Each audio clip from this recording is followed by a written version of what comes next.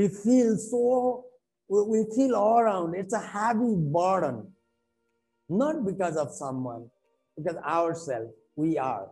So we have to learn the great expansion with the friends of abundance, being a friends with the abundance, which will be going to open the new opportunities, new possibilities in your life.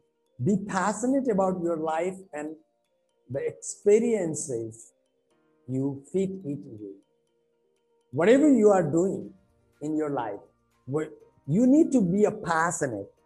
If you are learning, you need to be a passionate on learning. Be passionate about your life and the experiences you fit it with. You need to open up more. Don't shut down. Do not shut down the feedback loop with the judgment. Open for feedback.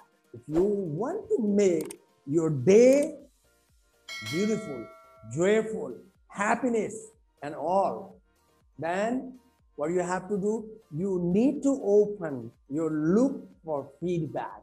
If somebody saying ugly to me, if you are happy, then I'm open to you to be happy, because I want you to be happy for always.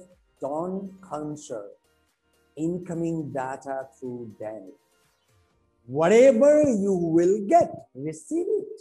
Do not hesitate to receive, but you have a right choice to open up for good or bad things, because you have a filter to filter negative and positive feedback.